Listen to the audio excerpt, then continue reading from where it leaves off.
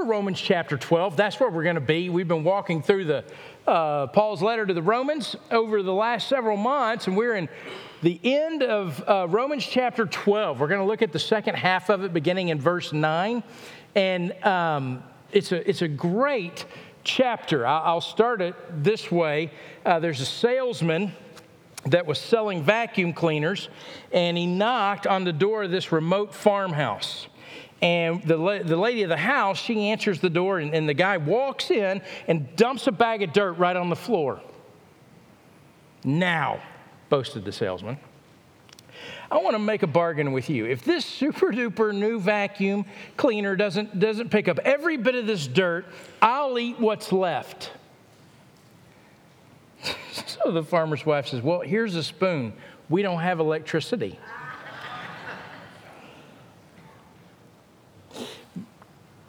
My transition is, I think too many people go through their Christian life with all talk and no power. Lots of theology, but not much action. You know, Paul spent 11 chapters on theology, on what it is that God has done, how it is that he's provided salvation. What has he done to bring peace so that we can have peace with him, we can be reconciled with him. 11 chapters showing us the glory of his son, Jesus. And at the same time, that's not where Paul ends. He begins in chapter 12 by, okay, if God has done all of this, all these mercies of God have been poured out, this is how we should live. We should present ourselves as a living sacrifice, not to earn anything with him, not so that he'll be more pleased with us, but that all that God's done to bring about a radical change in our life, Paul wants us to know, hey, this radical change actually looks like something. Our hearts are being transformed. Our lives are being transformed. And it does have an effect on how we live and how we see the world. And so Paul is going to get into this here in Romans chapter 12, beginning in verse 9. And it's going to be like this rapid fire of almost proverbial statements. 30 separate statements about what a renewed mind and a transformed heart and what a living sacrifice looks like. So if you would you begin with me? I'm going to begin reading in chapter 12 of Romans, verse 9, and I'm going to read all the way to the end of 21. And you're going to hear it. It's going to be like these, rapid fire comments from Paul about what our life looks like. And he begins by saying, "Let love be genuine." And you think about that. That's like the title of this whole section. Love without hypocrisy. And then he's going to define it for us. "Abhor what is evil. Hold fast to what is good. Love one another with brotherly affection. Outdo one another in showing honor. Do not be slothful in zeal. Be fervent in spirit. Serve the Lord. Rejoice in hope. Be patient in tribulation. Be constant in prayer. Contribute to the needs of the saints and seek to show hospitality. Bless those who persecute you. Bless and do not curse them. Rejoice with those who rejoice. Weep with those who weep. Live in harmony with one another. Do not be haughty, but associate with the lowly. Never be wise in your own sight. Repay no evil for evil, but give thought to what is honorable in the sight of all. If possible, so far as it depends on you, live peaceably with all. Beloved, never avenge yourselves, but leave it to the wrath of God. For it is written, 'Vengeance is mine, I will repay,' says the Lord. To the contrary, if your enemy is hungry, feed him. If he's thirsty, give him something to drink. For by doing so, you will heap burning coals on his head. Do not be overcome by evil, but overcome evil with good." If you would you bow with me and let's pray. Father, I pray you would do what only you can do, and that is that you would take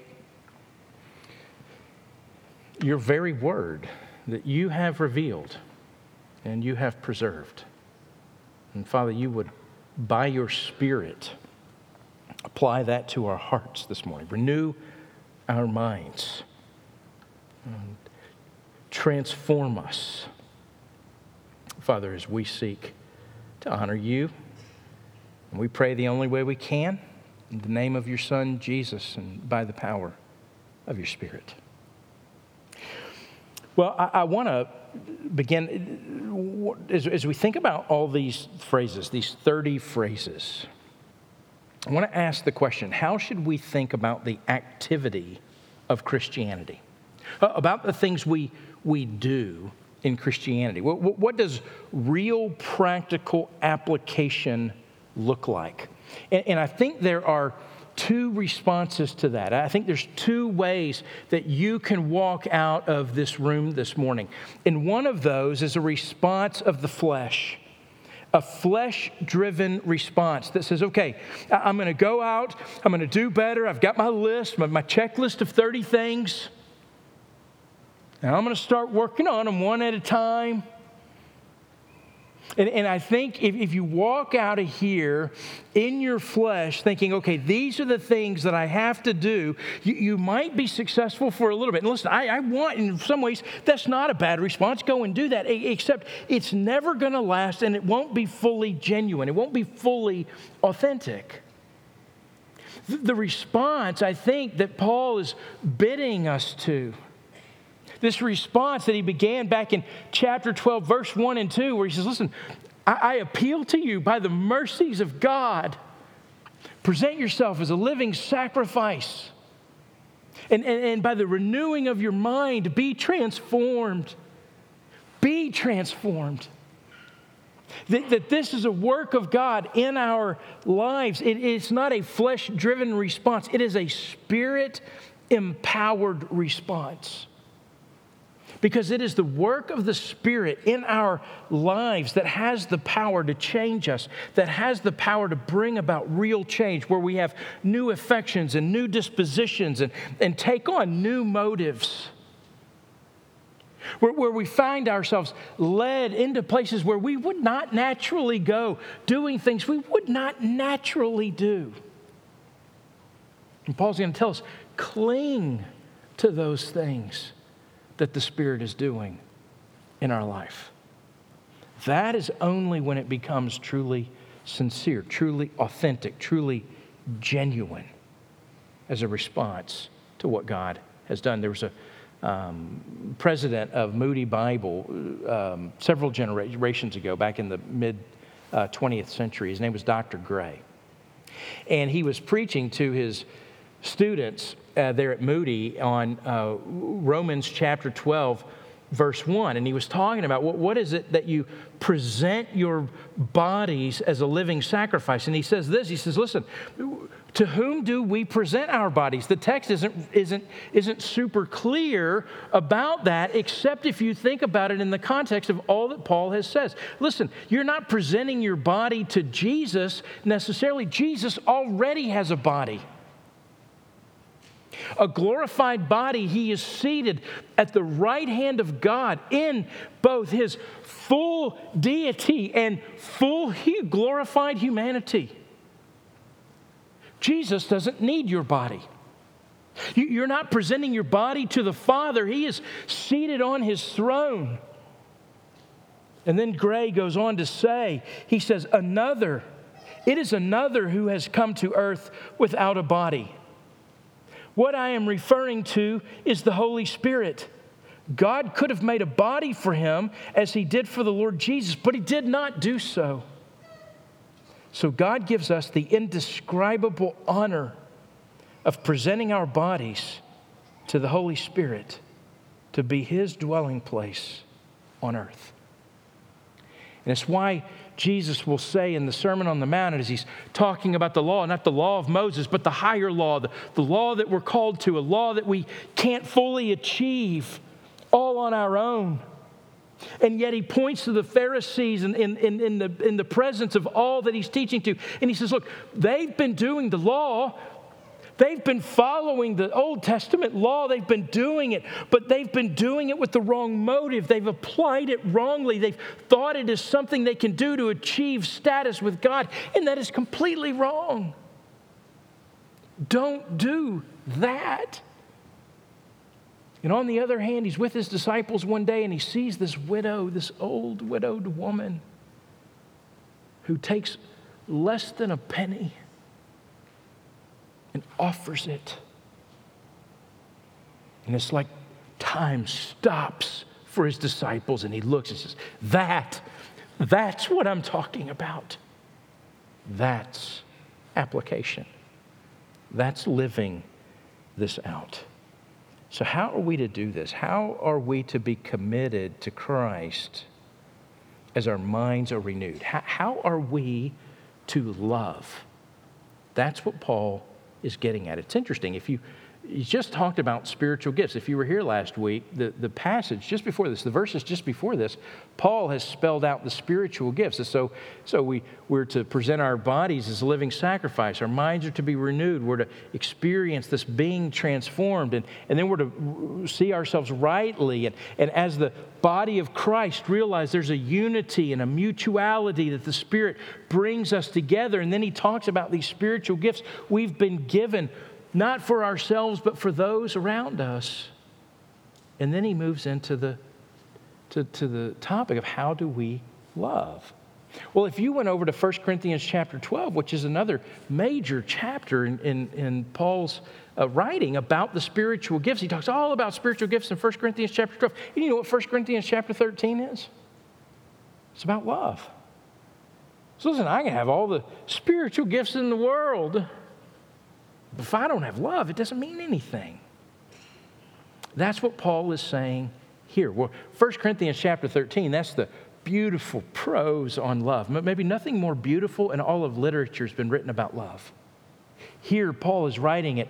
It's succinct. It is efficient. It is meant to drive the point home.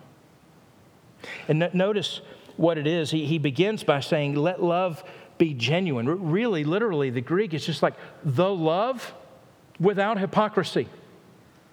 Just three words, and one of them is a definite article. The love without hypocrisy, or the love sincere, the love genuine.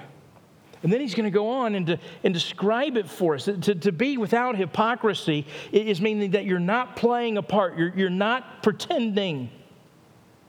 There's no hidden agenda.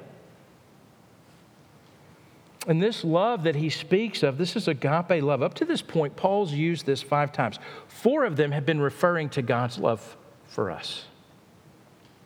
Romans 8:28 is for those that love God. It's a little different usage of the word, but up to this point when he's been talking about agape love, he's been talking about God's love for us, God's divine love for us. Agape is this word that by the first century, it had not been used very much in ancient Greek literature. There were several words for love, eros and storge and phileo, but agape is one that was not used very often, and it's very likely it's the Christian church that took agape and infused it with this meaning of radical, other-centered love, this unconditional, without prerequisite love, and they ascribed it to God's love for humanity, God's love for those he came to save. In fact, 1 Corinthians 13 tells us it's the highest virtue. Faith, hope, and love. The greatest of these is love. So you might think about it this way. What Paul's getting at is it's like majors and minors in college. So he said, here's the thing. Everybody's major in Christianity is love. Your minors are the particular spiritual gift you have. You major in love, and you may happen to minor in teaching, or you major in love and you may happen to minor in hospitality. But you major in love even though you may minor in service or exhortation. Our major is love. And there's 4 things I want to say about it from verse 9, and then I'm going to sort of walk through rapidly the other statements. But verse 9 sort of sets the canopy over everything he's going to say. And the first thing about this is that this genuine love, this love without hypocrisy, it flows out of us. But the only way that it flows out of us is when we embrace that it is love that is poured into us. Then it can flow out of us. Listen to Romans 5:5. Paul has already said this. God's love has been poured into our hearts through the Holy Spirit who's been given to us. And then he says, just a couple of verses later in Romans 5, God shows his love for us in that while we were still sinners, Christ died for us. In fact, 1 John chapter 4, John will make the point, God is love. And you want to know what love is? If you want to know what love is, you have to look at the cross. That's how John defines love. That God sent his only Son to be the propitiation for our sins. We didn't love him first. He loved us. There are three things I'd say about that love, though. One, it's unceasing in its pursuit. We sing the Psalms about this. The mercies of the Lord are new every morning. Great is thy faithfulness. Surely goodness and mercy shall follow me all the days of my life. Literally, it says, surely goodness and mercy will hunt me down all the days of my life. It's unceasing in its pursuit. It's unconditional in its acceptance. Agape love has no prerequisite, no preparation, no preceding disposition. It is not, I love you because of who you are, or I love you because of what you do. It is, I love you. Because of me, I have chosen to love you. It is unceasing, it's unconditional, it is unsparing in its sacrifice. God spared nothing to pour his love into you. Christ died for us. So true love, love without hypocrisy, genuine love, it's free. It's free from all pretense. It's free from all pretending. And God turns this on us and pours it out into us and says, okay, I want you to dispense this to the world.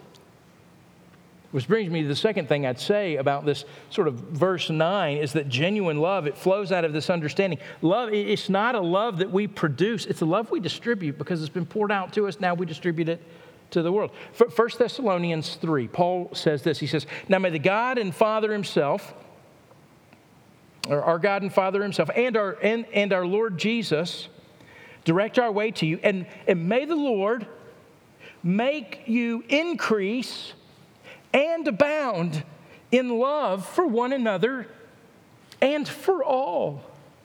In other words, what Paul's saying is, listen, may the Lord cause you to fill up and overflow with love to one another and to the world around. So I say again, if you walk away this morning, you think, okay, loving, all right, good, loving. I wrote that down, and it's something I need to work on. I'll try harder at. Then you miss the point. It's not close to what God's called you to. It'd be like me walking out of here and saying, you know, I really need to work on being 6'3". I need to work on that. You know, I mean, so I can dunk a basketball. I really need to work on that. I'm going to really try harder at being 6'3". See, that's about what we can accomplish in our own power.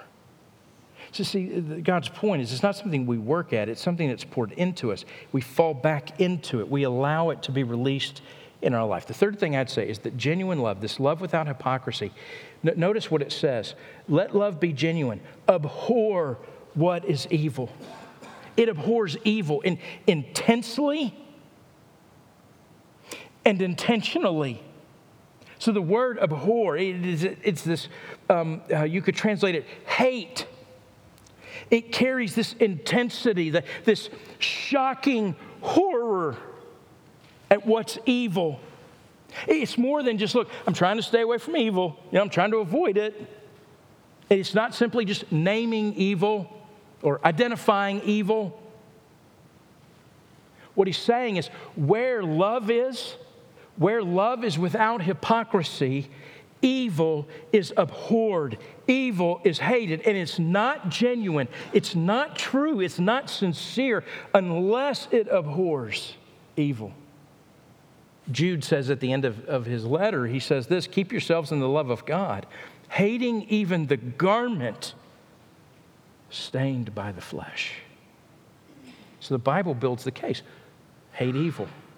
Hate evil. Cling to good. How you hate evil is by clinging to good.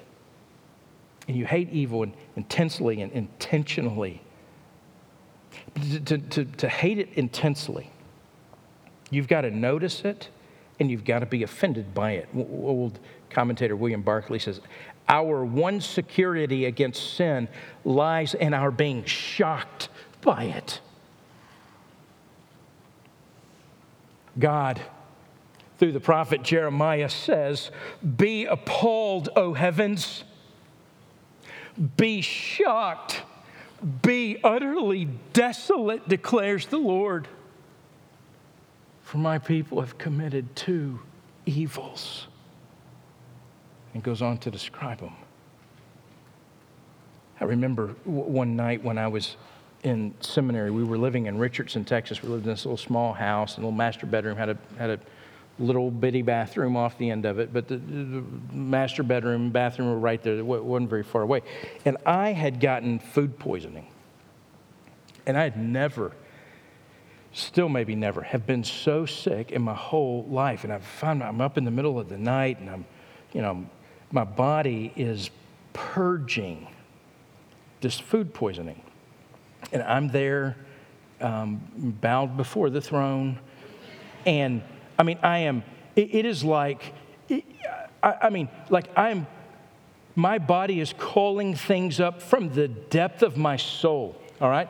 I'm purging things from childhood, all right? And it is a loud, terrible sound.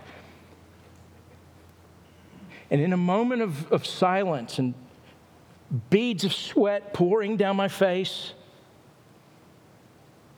I hear the sound of my sweet wife in the bed there, just right there, giggling. She's pulled the covers over her head to try to keep me from hearing that she's laughing. And there I am, and I'm saying, are you laughing at me? And she says, you are such a drama queen. So I can't help it. I'm purging. My body is abhorring what it is that I'd eaten. It carries that kind of intensity. It is a shocking horror at what's evil. See, here's the thing. We're not horrified much anymore. We're not shocked much anymore. The world has done such a great job systematically over and over again. Every single day, every TV thing you watch, every news you read, every movie you see, everything you hear, it is doing everything it can, not to just redefine evil, but to desensitize you to evil. Mark Kirkendall was telling, he's our campus pastor at the White House campus. We meet on Tuesday afternoons, all the campus pastors, as we talk through the passage, and he was talking about a speech that a gal had made just this back January at the Golden Globes. Maybe you saw it. Her name's Michelle Williams. I don't know who she is, but he was telling us about it. And he sent me this, her speech. Here's what she said as she received the award.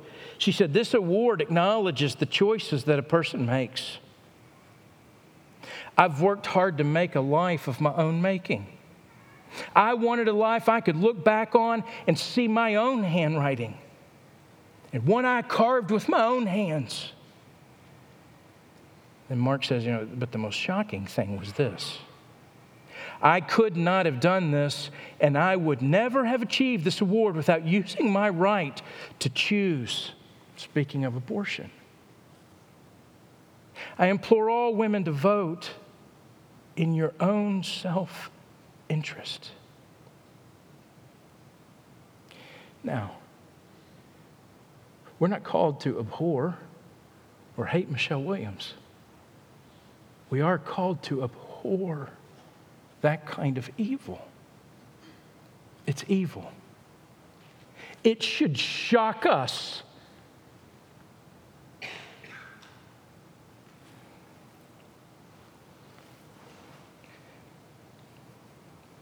We should have an intensity about it. We should also have an intentionality. Distinguishing our hatred from evil from the consequences of evil. No one argues hating the consequences of evil, but as Kierkegaard said, no man is really a good man when he is good simply because he fears the consequences of being bad.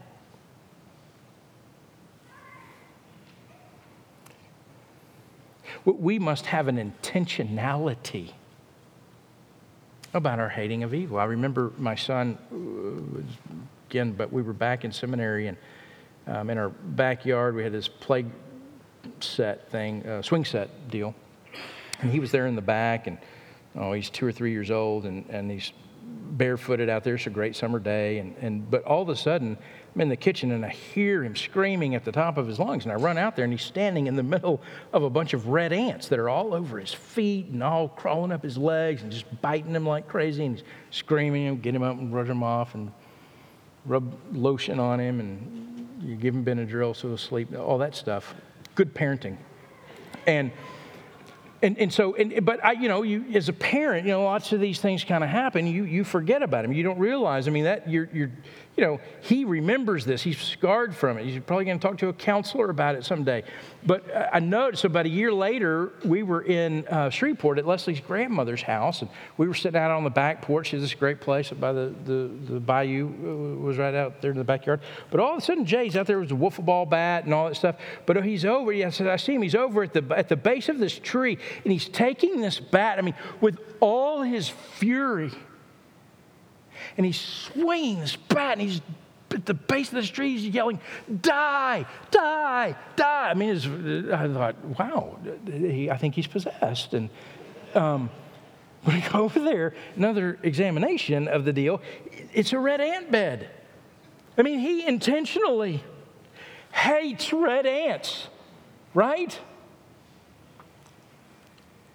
We've got to press in to that kind of intentionality. We should find ourselves this morning convicted. I know I'm convicted. All the ways in which I have become insensitive to the sin and evil, not just around me, but that I'm so easily drawn into. We can't flirt with sin and escape falling into it. Well, the fourth thing I would say about verse 9, and then I'll walk you through the rest of it. Genuine love, this love without hypocrisy, flows out of us. This love that flows out of us, it holds fast to it. It clings to what is good. This hold fast, or maybe you have cling in your version. It implies intimacy. God is the standard of what is good, and what God is doing in you as a believer through the power, the ministry of the Holy Spirit. This is good. How we hate evil is by clinging to the good that God is working in us, this transforming work, and we want to pursue it. We want to be sensitive to it. We want to catch a glimpse of it and hold on to it and cling to it and not let go of it. And then we want to express it in our lives. Now notice he's going to go through. Now in verse 10, he's going to talk about family love. It's 2 words here, two love words. One's phileo, one's storge. It's a brotherly love with family affection. This is what he's saying. Listen, the church is like this new family. It's a family that has this supernatural warmth about it. But more than even biological family. You don't get to pick your biological family. You just live with them. And you love them because they're part of you. And yet, something even greater goes on in the family of God, in this thing called the church, these brothers and sisters in Christ. There's this brotherly love with a family affection, a warmth that's supernatural. And we find, listen, it's not easy, it's not clean, it's messy, it's not without risk.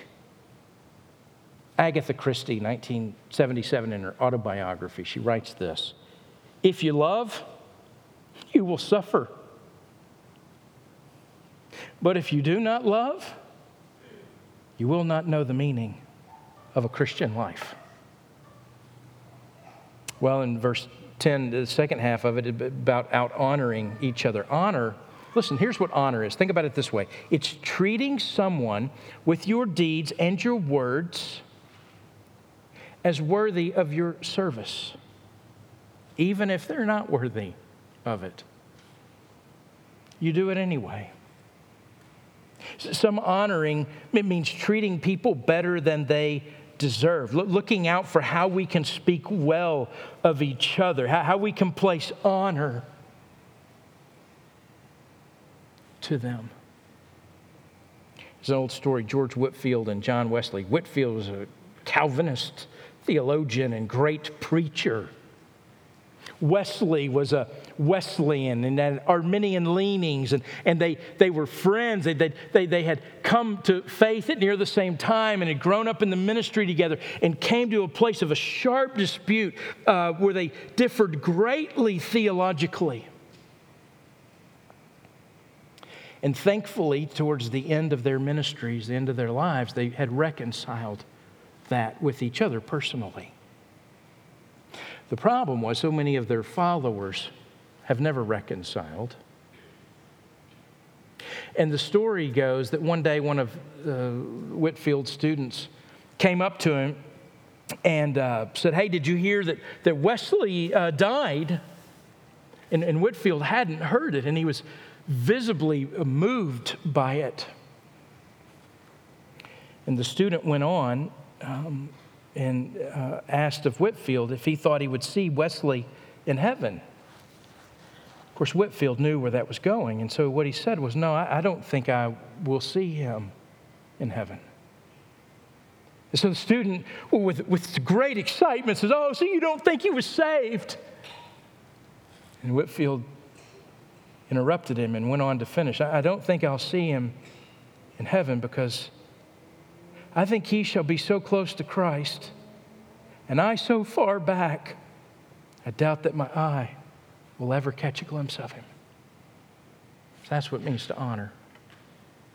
Whitefield disagreed with Wesley about so many things, and I'm sure was able to say to Wesley when they got to heaven, "See, I told you I was right." It's a joke. It's okay. It's spring break. I get it. That's how we ought to honor. To verse 11, we ought to be eager, no holding back. Maybe you could look at verse 11, this don't be slothful in zeal, be fervent in spirit, serve the Lord. This sort of being on fire with the Spirit, but boiling. It literally means to boil, to have a burning passion. Wesley, again, somebody had asked him, how do you prepare to preach? How are the crowds so responsive to the things you say? And he said, "My simple preparation is this: I set myself on fire and I find the people come to see me burn." Isn't that great? One man was describing, after he'd seen the Philadelphia orchestra, Eugene Ormandy was directing it, and he dislocated his shoulder while he was directing the orchestra. And the man says, "I did not know what they were playing, but he was giving all of himself to it." That's how we ought to be. Rejoicing in hope, verse 12. Joy doesn't have its source in this present age to which we're this present age, our present circumstances, that's not the source of our joy. The source of our joy comes from what lies in the future, this future hope, this future glory. And how we take hold of that joy is by hope and by faith. Rejoice in hope. And it doesn't disappoint. It is sure. It is certain. And it allows us to then, what he says, be patient in tribulation. The word literally is endure, hold out, stand your ground. But it's not a passive term. See, we think about enduring like when you used to play wall ball in elementary school. They don't play it anymore, but it's a great game. Can't play. But you missed the ball, then there was the firing squad. You remember the firing squad, Scott? You get down on the wall and you put your back there and you get the three guys with the big iron, they throw the racquetball at you, and you sort of had to patiently endure. That's not the picture. The picture is something active. You're not just waiting, you're embracing it. You are enduring. And what he assumes is you're going to have tribulation. You're going to have it. You're the citizen of a kingdom that has come and is coming. Living in a world that is in opposition, rebellion, and hatred against God. And yet God loves this world. But in the meantime, the world's going to hate you. If transformation's happening by the renewing of your mind, you're offering yourself as a sacrifice, guess what? You're going to have tribulation because the world's going to hate you because it hates him. And yet God loves the world and is seeking for every opportunity to pour his mercy and love to bring those that are sinners, those that are his enemies, those that are rebels, and make them sons and daughters. And we have to see that. Constant in prayer. Literally means, listen, to keep us joyful by hope and actively enduring tribulation, we have to be constant in prayer. It means literally attaching yourself to prayer. Something you do all the time. Well, verse 13, generous. This is giving, contributing from the word koinonia. It means fellowship. The basic meaning is this mutual sharing. It's realizing that even though the society around us says, listen, you have certain rights. You own certain things. There are things you have and you own it. We go, oh, well, no, I get it, but no, God owns everything. I'm just a steward of everything. It's all his. And so with responsibilities as stewards, we want to contribute to the needs of the saints. It's this good Samaritan parable Jesus tells us, well, who's my neighbor? You know what the answer is? Everybody. The one that you come across who has need, that's your neighbor. Galatians 6, so then as we have opportunity, let us do good to everyone, especially those who are of the household of faith. Well, verse 13, hospitable. Literally, it means pursuing the love of strangers. It means loving those that come along your way, being hospitable. One writer said, some folks make you feel at home. Others folks make you wish you were there. At home. It's all right, I get it. You're back with me, right? All right. Hebrews 13. Do not neglect to show hospitality to strangers. I can't believe this verse is there.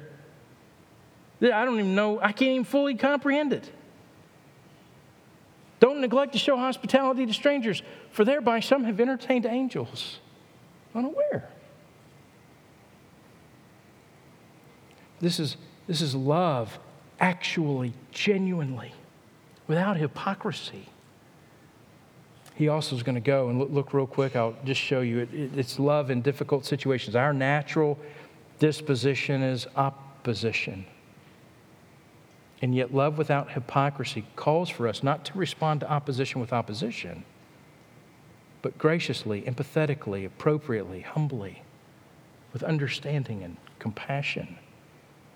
As believers, we're to pursue peace and grace and relationships with fellow believers and with the world around us. We don't have to pursue justice for ourselves. We'll find out next week. Romans 13, there is a means by which God has set up for justice to be pursued on this earth, but we don't personally seek to avenge ourselves. We're not after revenge. We can, with confidence, know that God holds us and protects us, and He will avenge us. At the same time, He's offering grace and mercy to a world desperate in need of His Son. We genuinely pursue people who we would rather avoid. That's a mark of someone who's being transformed. Verses 14 through 16. Bless those who persecute you. Bless, don't curse them. Rejoice with those who rejoice. We kind of avoid that, right? Envy, pride, all that gets in the way of being able to rejoice with you. Or weeping with you when you weep.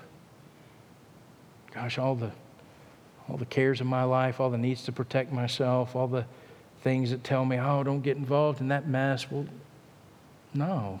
Things we would rather avoid. Transformed people find themselves naturally stepping into or supernaturally stepping into. We can't do it in our own strength. The very natural areas we would shy away from, we find ourselves supernaturally stepping into. Verses 17 and 18, pursuing peace in difficult and sometimes impossible situations. This is the mark of someone being transformed. Repay no one evil for evil, but give thought to what is honorable in the sight of the Lord. And if possible, live peaceably with everyone. Notice the next bit, and beginning in verse 19, we're to pursue God's kingdom. We're to extend grace rather than avenging ourselves. Verse 19, beloved, never avenge yourself. Now, listen, I want to be real clear. This does not say, beloved, never protect yourself. You protect yourself and your family, and you're to do that. If you're in a situation this morning and you find yourself in danger, you find yourself as the object of someone's abuse and mistreatment, you're to protect yourself. And if you can't do it, you know what? There's a bunch of men around here that would help you do that. The whole first hour, I'd start with, Jason Chandler and Scott Killow and go from there. And we are to protect ourselves, absolutely, but to avenge ourselves, to seek our own justice and revenge, we lay that aside.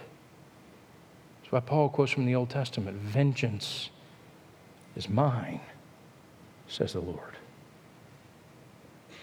He says, listen, when we repay good for the evil done to us, it's like heaping coals, burning coals on someone's head. And you think, well, what does that mean?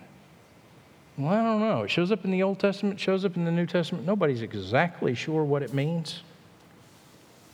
One lady was being counseled by a husband who was unloving to her, and she said, well, have you tried heaping coals on his head? And she said, well, no, but I heaped scalding water on his back. It's not what that means. What it means is this sign probably comes from Egypt. It's probably this sign, this show of humility, which means that to heap the good onto somebody draws out of them a humility, a guilt, a shame. It puts them in the place of being able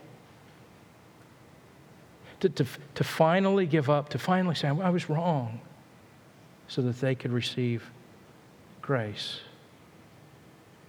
The Bible says a soft answer, a gentle answer, turns away wrath.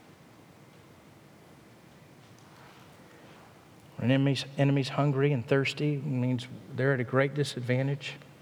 Take that opportunity to bless them, not exploit them. That we would find ourselves more and more and more living out what it is that God is doing in us. I'll give you an illustration. It's an old story a friend of mine,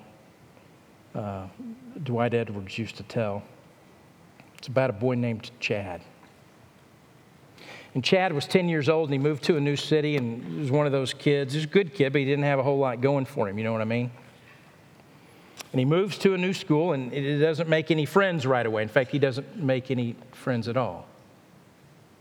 And day after day, he finds himself not being able to find a clique or a group, and his mom observes him every single day, getting off the bus and seeing other kids with friends and laughing and playing, and always Chad's alone. And the school year goes on, and not one friend that she can discern. Finally comes time to celebrate Valentine's Day, and you know how that goes. You make Valentines for everybody in your class, and you've got a sack, and they bring Valentines and put it in your sack, and you put it in their sack. And his mom was so worried. She knew that he would give out Valentines, but she wasn't sure he would get anything back.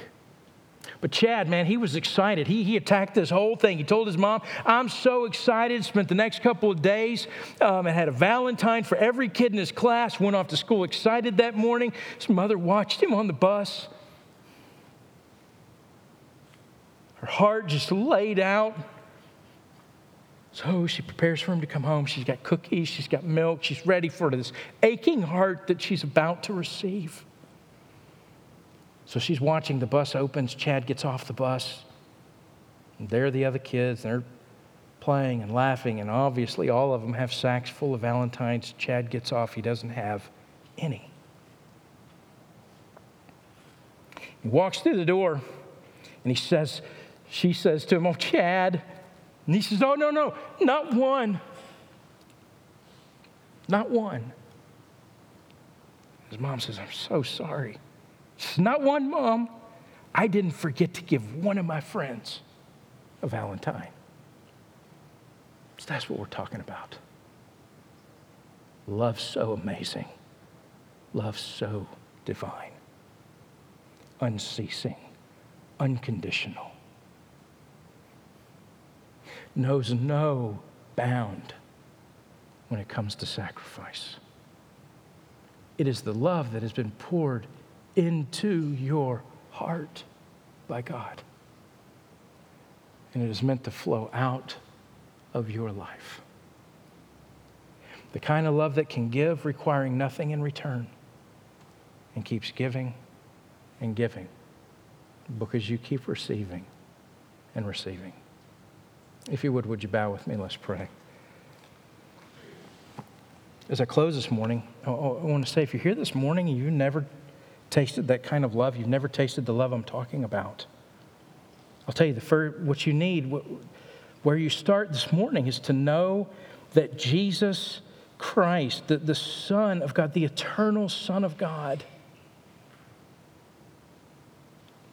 was born into this world that he created to give his life for you. He died for you.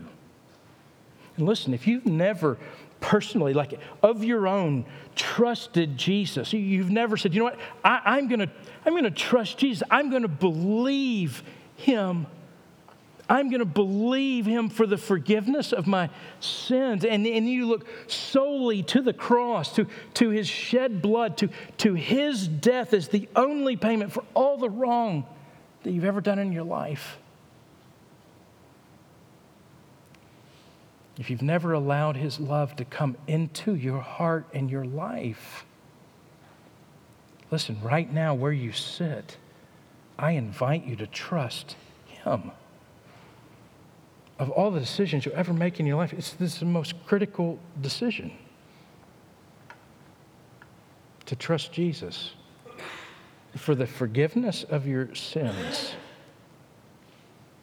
To find your eternal destiny secured.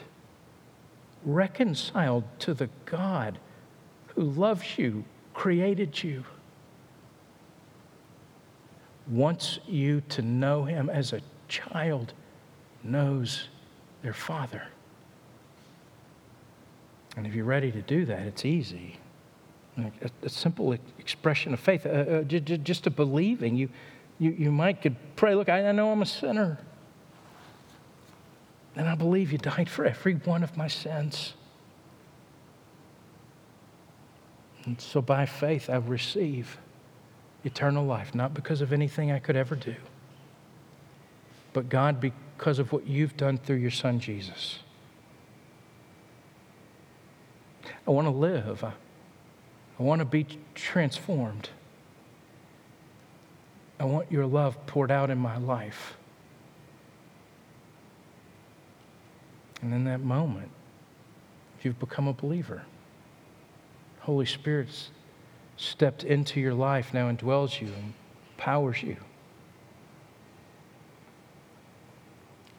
Brings God's love to you in tangible ways and has begun even in this moment to transform you. Father, I pray this morning you would grant faith to those that don't believe. I pray, Father, this morning for all of us, you would refresh us, rekindle us, bring anew the joy of our salvation. Father, that we'd know the love that you have shed abroad in our hearts. And Father, I pray we'd walk out of here not with a list of things to do, but with a love that overflows and spills onto everybody that we meet. And so we ask you to do what only you can do, and we pray the only way that we can pray, and that is in the name of your Son, Jesus, and by the power of your Spirit. Amen.